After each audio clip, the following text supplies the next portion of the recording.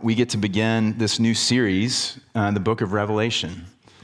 And I know that probably as many people are in this room, there are as many feelings about starting a study through the book of Revelation. And I just want to start by confessing, even as an ordained pastor, I have done my best to avoid Revelation in large part because it has been so confusing, it's so hard to access, and just a lot of noise.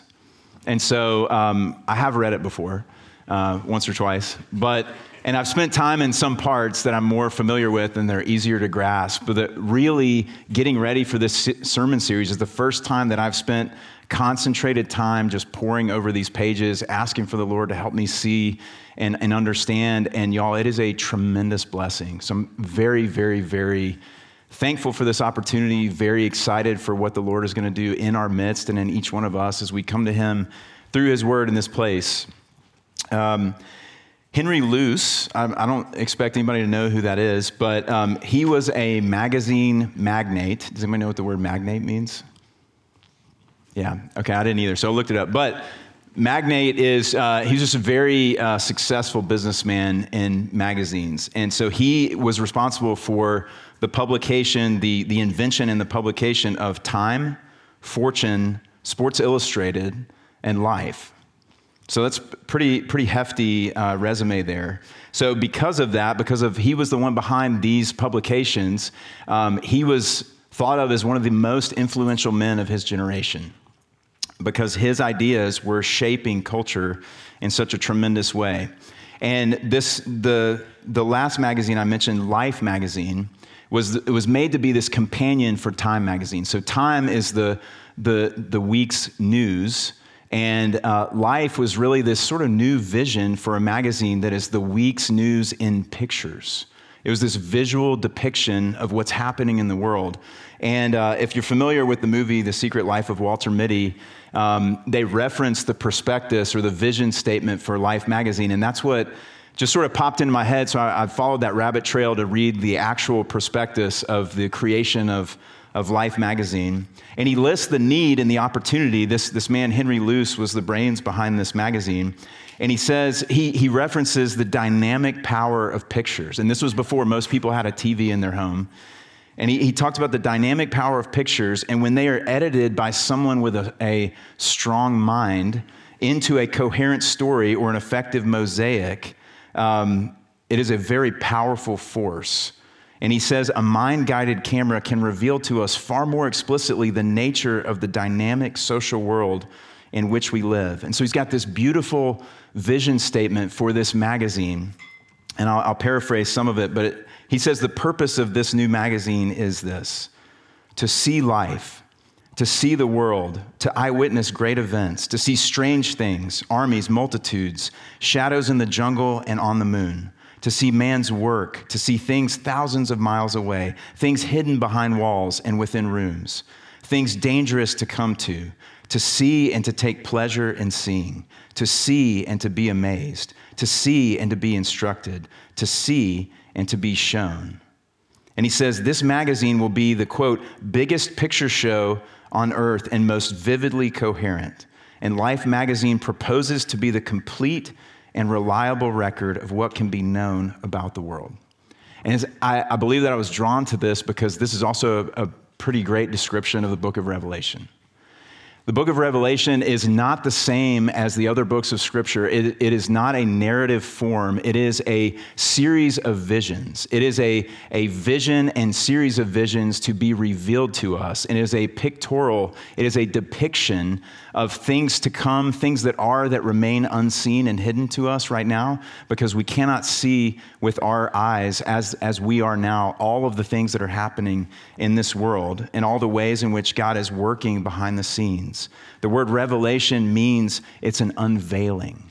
It is a pulling back the curtain of things that we can't see but we need to see, things that we need to see to be encouraged, to be strengthened.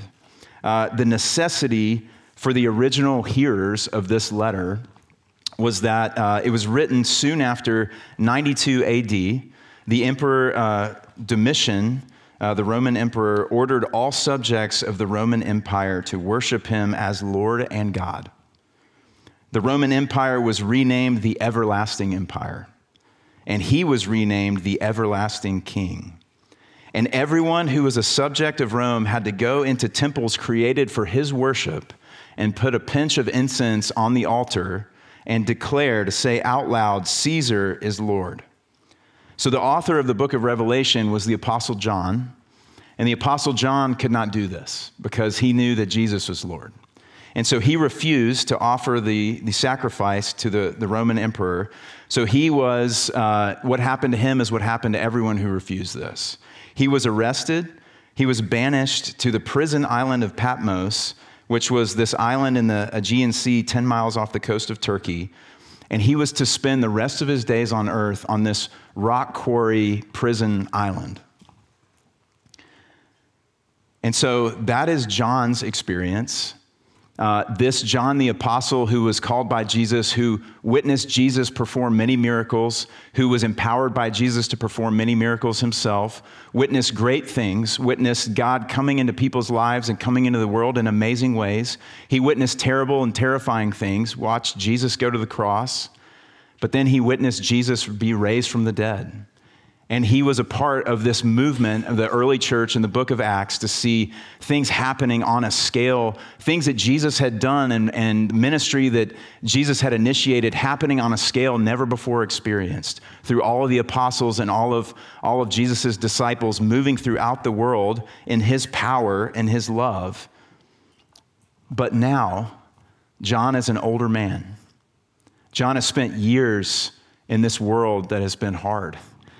And he is now under the authority of this Roman emperor, and he's been banished to spend out the rest of his days on this prison island. And it's not just John, it's all the other followers of Jesus as well. Those who would refuse to throw the incense on the altar and declare Caesar as Lord, they were all likewise banished.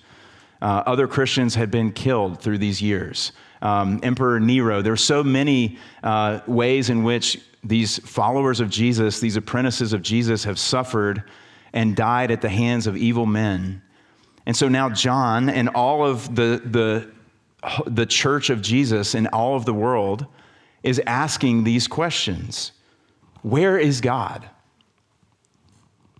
If Jesus was raised from the dead, what is happening? Where is he? What has Jesus' sacrifice accomplished? And who is Lord? Because where I am right now, it does not feel like Jesus is Lord. It doesn't look like Jesus is Lord from what I can see and what I can hear and what I experience, because I'm wasting away on this prison island just watching evil win. And I don't understand. And so that is the necessity of this revelation. Our God, who is near, speaks into this moment in a special, unique way and gives John this revelation to give to all of his people for the rest of history until his return, including us. This Life magazine of the Bible, as it were. This New Testament scholar named Eugene Boring, which is very unfortunate, perhaps fitting, I don't know, I've never sat under his teaching. He says this, I think this is really helpful for us. Just as in the case of visiting an art gallery, while commentary and explanation may help you, quote, get the picture and understand what it's about, language about the picture can never replace the message communicated in and through the picture itself. So I have a very interesting task as I am preaching through the book of Revelation, is I want to help understand, but there are things that need to remain as they are, because that will undo the message of the pictures and the visions that we are given in this book. So forgive me for any shortcomings I have in this, but I trust that the Holy Spirit is going to lead us as we study this book together and see exactly what he wants us to see here. And just a note, as we go from this place, as you sit here and receive this word, and as you go home and you meditate and you pray and you study through Revelation on your own, I would give you this encouragement. One of the things that kept me from Revelation, like in going in depth in Revelation for a long time, was getting frustrated that I didn't understand everything. And I just felt like, if I can't understand everything, then how do I understand it at all? And just kind of walked away. But I would just put forth to you the idea of things like mathematics, physics, fine arts. These things we know from our experience. You don't come to those things and understand them all at once, right? My ability to understand mathematics and the whole system, the whole universe that is mathematics and all of its depth and all of its greatness will be different when I am a grad student in mathematics than when I am a kindergartner. And so there's this thing that's happening as we get more familiar with the Word of God, because Revelation, is chock full of references to the Old Testament especially. As we become more familiar with Scripture, more of our ability to see Revelation is unlocked, but also as we become more mature in Christ, our ability to see and understand what God has written to us in Revelation will increase. And so as wherever you find yourself, when you come across things that are hard and difficult to understand, just take heart and don't panic. Just take what you can take now and trust that the Lord's going to continue to reveal when it's time. It would be foolish for a young child to come and just be deflated and be like, I don't understand particle physics. I'm like, yeah, you know what? It's not time yet. It's okay. And you're going to understand the things that you need to understand today because you have a God who loves you and who is your good shepherd and who is leading you in what you need and when you need it. And so that is where we begin. So if I would have our reader come up, and we're going to be reading Revelation chapter 1, verses 1 through 8, if you want to go there. And then actually, as Rachel's coming up, at the end of this reading, what is usually a pastoral prayer is going to be a corporate prayer that's going to be up on the screen that we'll pray together. Revelation 1 through 8. The revelation of Jesus Christ, which God gave him to show to his servants the things that must soon take place.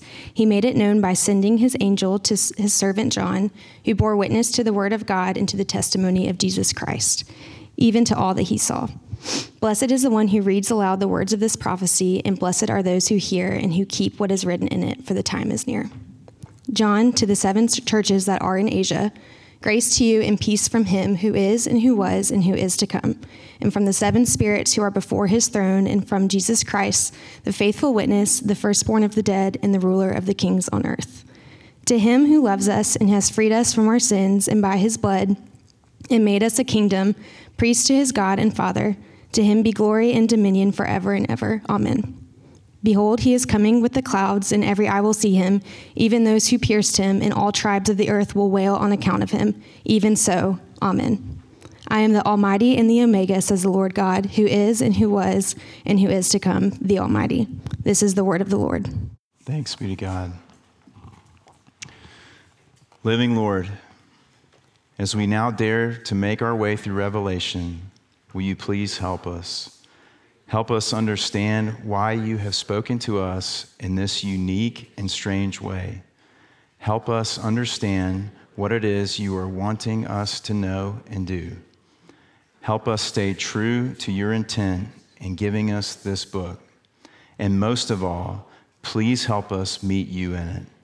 You are the ultimate subject of this book. Amen.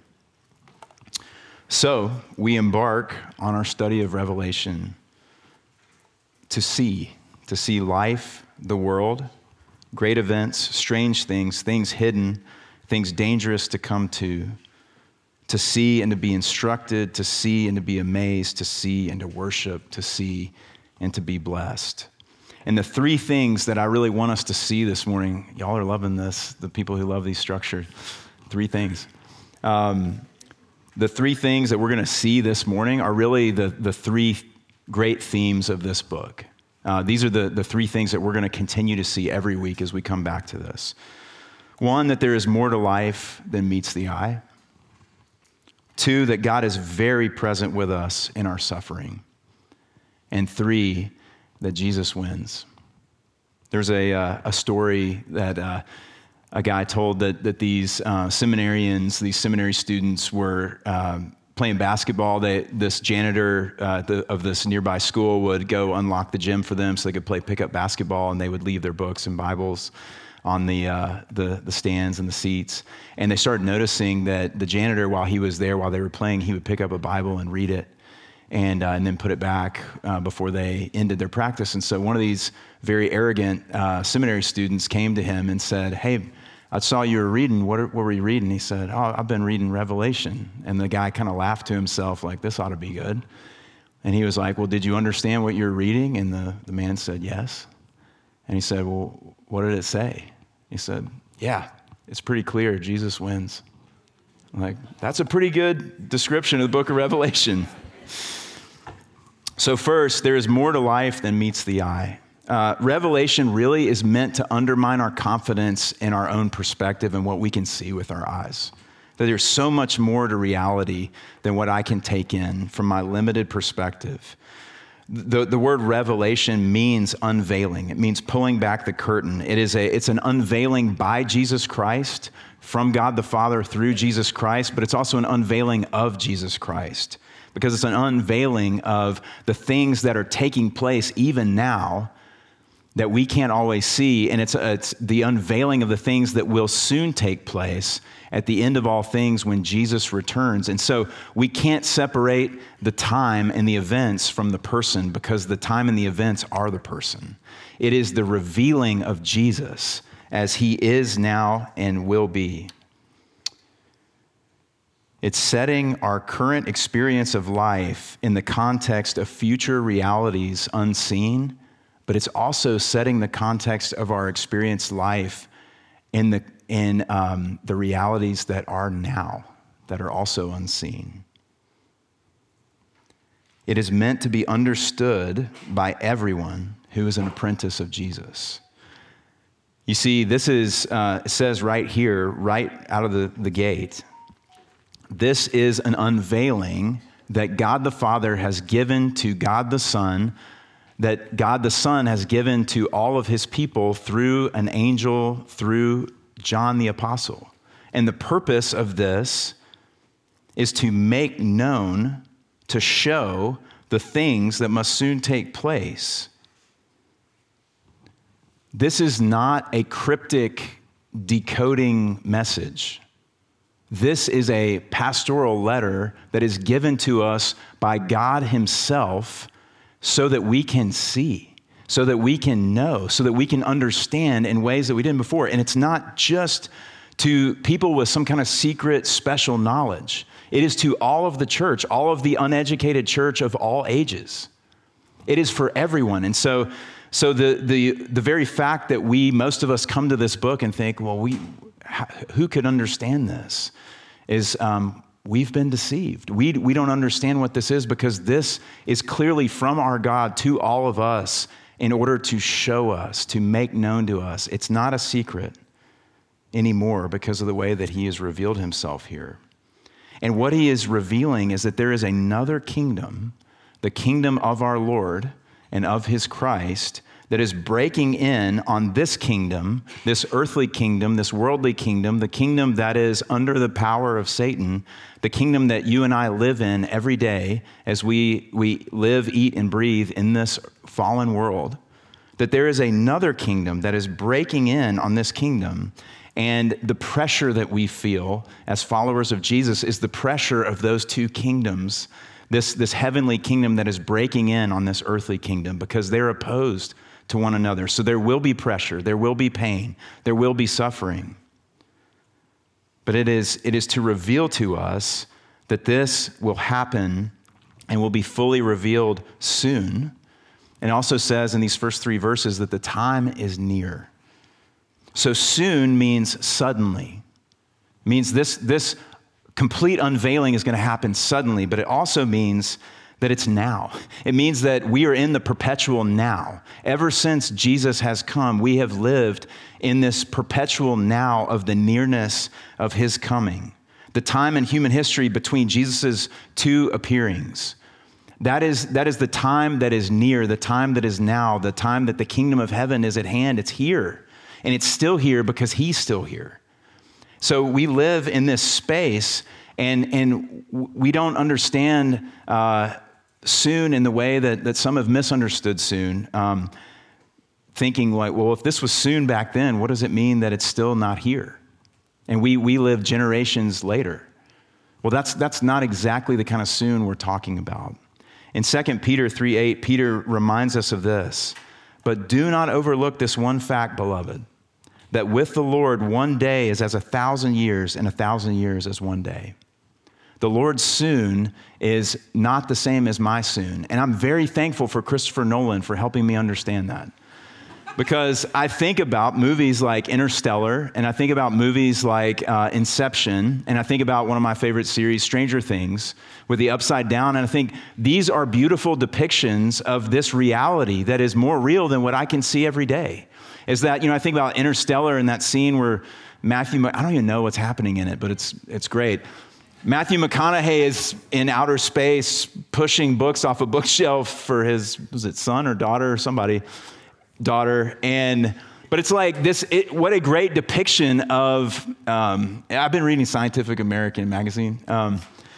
What a great depiction of this reality is that the spiritual world is all around us and we just cannot see it with our eyes.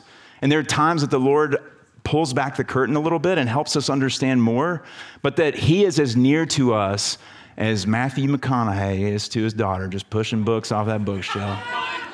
Darling. But also like it's the inverse of Stranger Things. Instead of the upside down being this scary, terrifying place, like we live in the upside down, and it's the breaking through of this kingdom of goodness and kingdom of light and kingdom of beauty and kingdom of perfection that is coming, and we get tastes of it, we get glimpses of it. It's not news to most of you. Those of you who've been following Jesus, you see it happening in these little ways that are sometimes almost imperceptible, but God is saying it is happening. And it will happen, and you can count on that. And it's happening now in ways that you maybe find as almost imperceptible, but they are huge ways in which it's happening that you cannot always see with the naked eye. And when he says the time is near in verse 3, the word used for time there is kairos, which is a specific word for time that means the decisive moment. This moment that all of human history is building toward is coming. That time is near. It is very close and very present, but we cannot always see it.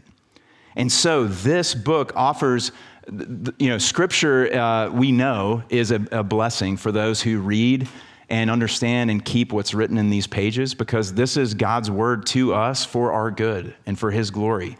But Revelation is unique as a book of Scripture that comes with its own blessing. It says, blessed is the one who reads aloud the words of this prophecy, and blessed are those who hear and who keep what is written in it, for the time is near. What is that blessing? That blessing is encouragement, it's comfort, it's spurring on, it's emboldening, it's strengthening, it's sustaining. And that's what this letter is meant to do. And it encourages us with this message. God is very present with us in our suffering. We look at verses 4-6 here. This is a revelation. This is apocalyptic literature, as it's said. This is revealing things about the last days. This is prophecy. John himself says this is prophecy. But don't miss this. It is also equally, if not more, a pastoral letter of encouragement to God's people, to the church. It says that this was revealed to John, and John is writing to the 7 churches that are in Asia.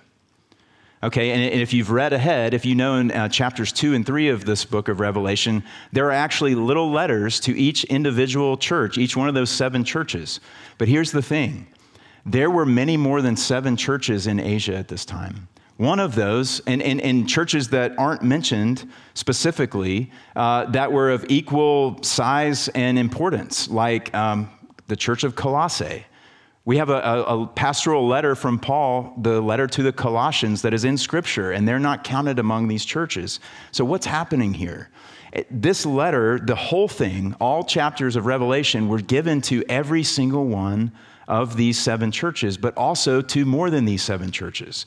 That number 7, as we will come to find in Revelation, numbers are very significant in this visual depiction of reality that God is giving John to give to us. And the number 7 is a number for completeness. And so when he says this is to the 7 churches that are in Asia, He's writing to literal 7 churches that existed at that time. And he's also writing to the complete church of Jesus Christ for all history from the time of Jesus' first appearing to the time that Jesus returns and sets everything right. And as we'll get into with those 7 letters, everything that was happening in those 7 specific real churches, there's nothing that you and I are going to experience at Midtown West or in any other church that we're ever a part of that is not covered in those 7 letters. So it's this complete message to all of God's church around the world for all time here in this one letter. It is a letter to these 7 actual churches and to Midtown West. And this letter starts with a familiar greeting: grace and peace. Grace to you, all who belong to Jesus Christ. Your God is constantly working grace into your life and peace. You have peace with God, and you can have peace in your suffering and in your trials because there is good news coming. There's not only good news that you've already experienced of being reconciled to God and no longer being enemies with God through the death and resurrection of Jesus Christ, but there is good news for the suffering that you are experiencing right now. In this world, in this place where there is pain and there's evil and there is suffering, God is bringing you a message of peace because he is working in this world, and things will not always be as they are now. And it's important who the grace and peace is from, because we can have grace and peace from our sweet grandmothers, and they wouldn't really be able to make it happen, right?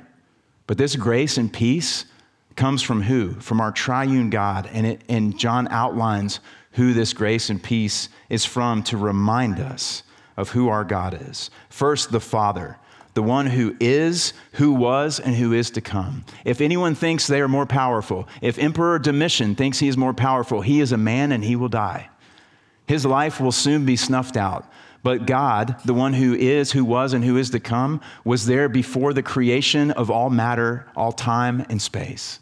He is the one who dreamt everything into existence and spoke everything into existence with a word. And he is the everlasting one. He will long outlast all of the human kings of this earth because he is the only almighty, all-powerful one.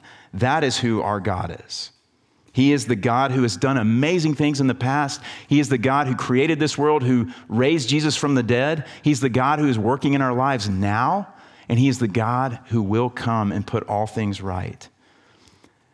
This theologian says this about our God: history is not a haphazard sequence of unrelated events, but a divinely decreed ordering of that which must come to pass. It is a logical necessity arising from the nature of God and the revelation of his purpose in creation and redemption. We won't always see it. We won't always understand it. We won't always agree with it. But you can trust that everything is happening exactly the way that it is because it is the result of this sovereign God working out his perfect will for all of human history. It is from the Father. Grace and peace from the Father. Grace and peace from the Holy Spirit. This is a really kind of unfamiliar for us, the way that the Holy Spirit's talked about here. It says, from the 7 spirits who are before his throne. So are there 7 Holy Spirits? No. Remember that 7 is a number for completion. It is the complete presence of God through his Holy Spirit. In Zechariah 4:10, a book of prophecy from the Old Testament, we have written that the 7 eyes of the Lord that range through the whole earth.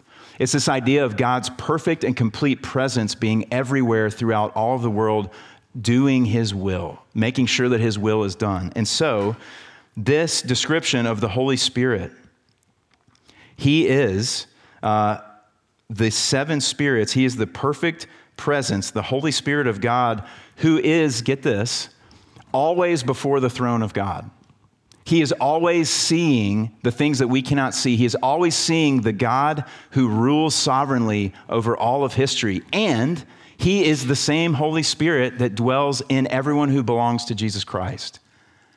So the one who is in me always, never to leave me, is always also constantly in the presence, seeing this kingdom that's breaking in that I can't see before the throne of God. He is always there and he is always here. So God is very near. Grace and peace from God the Father, from God the Holy Spirit, and from God the Son, who is the faithful witness. He is our model of how to live in this world of suffering. He is also the firstborn of the dead. He went first into this great and terrible mystery that is death and came out on the other side unscathed, just as we will because of what he's done for us. And he is the ruler of all kings of the earth. If you want to be encouraged by that, read Psalm 2, where it says that all the kings of the earth are filled up in their pride and pomp and luxury, and they are setting themselves up against God, doing things however they want. And it says that God laughs at them and says, I have set my king, and you would be very wise to bow and kiss his ring now before it's too late. And this God, this triune God, loves us and has freed us from our sins by his blood. Think about the cost that was for God to send his son to take our sin upon himself and to suffer on the cross in our place. Do you think that the God who sent his precious son in our place has forgotten about us now? Do you think that the God who has done this cannot see you in your present suffering and is not working on your behalf to make all things right? It was too precious of a sacrifice. He is very near. He is very present. He is working out his will in this world, and he has made us a kingdom of priests.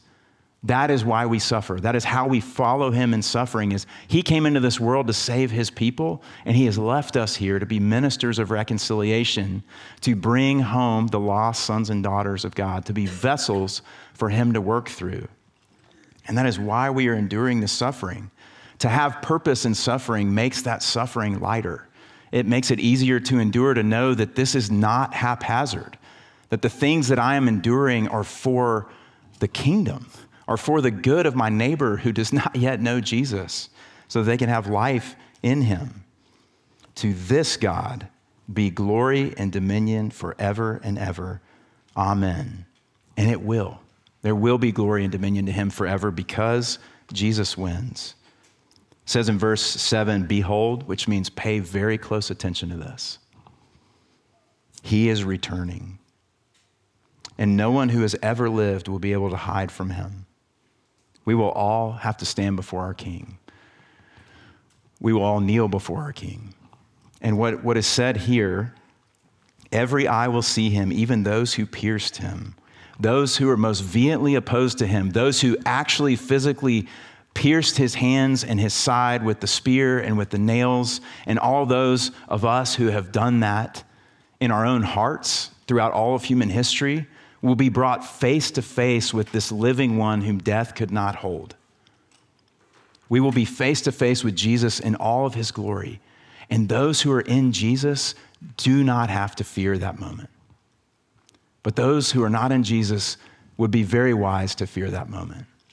The language that's used here pulls from Zechariah 12:10 from the Old Testament. It says this, and I will pour out on the house of David and the inhabitants of Jerusalem a spirit of grace and pleas for mercy, so that when they look on me, on him whom they have pierced, they shall mourn for him as one mourns for an only child and weep bitterly over him as one weeps over a firstborn. What is being said here? He's saying, I will give the gift of repentance. I will give the gift of repentance to these people that are mine, who have rebelled against me, who have crucified my son, so that they will turn and they will mourn their sin and they will run to him for life. And what John is saying here is that is true, and there's also a day coming where that opportunity is no more. It's all of the opportunities, which is infinite, from the time of Jesus' first appearing to the time of his second coming. Infinite opportunities for those to turn and to repent of their sins and rebellion against God and to accept him and receive him as Lord. There is a day coming when Jesus returns where that opportunity is gone. And John is not making light of this. In fact, he is respecting the reality that it will be terrible. It will be terrible because every man, woman, and child across the face of the earth, from all tribes, every tongue, every nation, there will be so many people who have refused to bow their knee to Jesus as Lord, and they will be wailing, and it will be awful. The sound of it will be awful. The realization of what has been brought down upon themselves will be awful and heinous. And even so, as awful and heinous as that is, it is also so appropriate and so awesome and so amazing that this Jesus who's come to be Lord over all human history, to put everything right, to bring his people to himself, to banish all evil, to banish death, like that has to happen. And it is worth all of the pain. And he's saying, that is why he's saying, even those who pierced him will wail on account of him. But even so, amen. May it be. Jesus, please come back. And then we see, lastly here, God is the one who's given this message to Jesus to give through an angel to John, to all of his people. It's like, we see this a couple times in the book of Revelation. It's like God the Father has to re-enter. He can't keep his distance. And we hear directly from him in verse 8. I am the Alpha and the Omega, he says, who is and who was and who is to come, the Almighty. Like, remember this. Of all the things you're experiencing, remember this, that you cannot see everything as it is or will be. But our God and Savior is always near to us, and he is returning to make all things new. Amen. So before we continue with worship, I want to throw out this invitation, taking seriously the blessing that's stated in verse 3 of this chapter 1. Blessed are all those who read aloud and all those who hear and keep what's written in this book. We're talking to our small group leaders, and we're inviting our small group leaders to try to find an evening before groups start back where you can gather with your group and actually just go around and read Revelation in its entirety out loud to one another. But you don't have to do that in a small group setting. You can do that with anyone, just that 2 or 3 people can get together at somebody's home and read this out loud. And my encouragement in doing this would be that you would pray and ask the Lord to help you see what he wants you to see in this. And don't worry about the things that you don't understand, but maybe spend a few minutes on the back end of reading this together, talking about the things that are clear that you do understand, and to be encouraged by those things. I'm going to pray for us. Father, here we are. We are so small. We are so frail.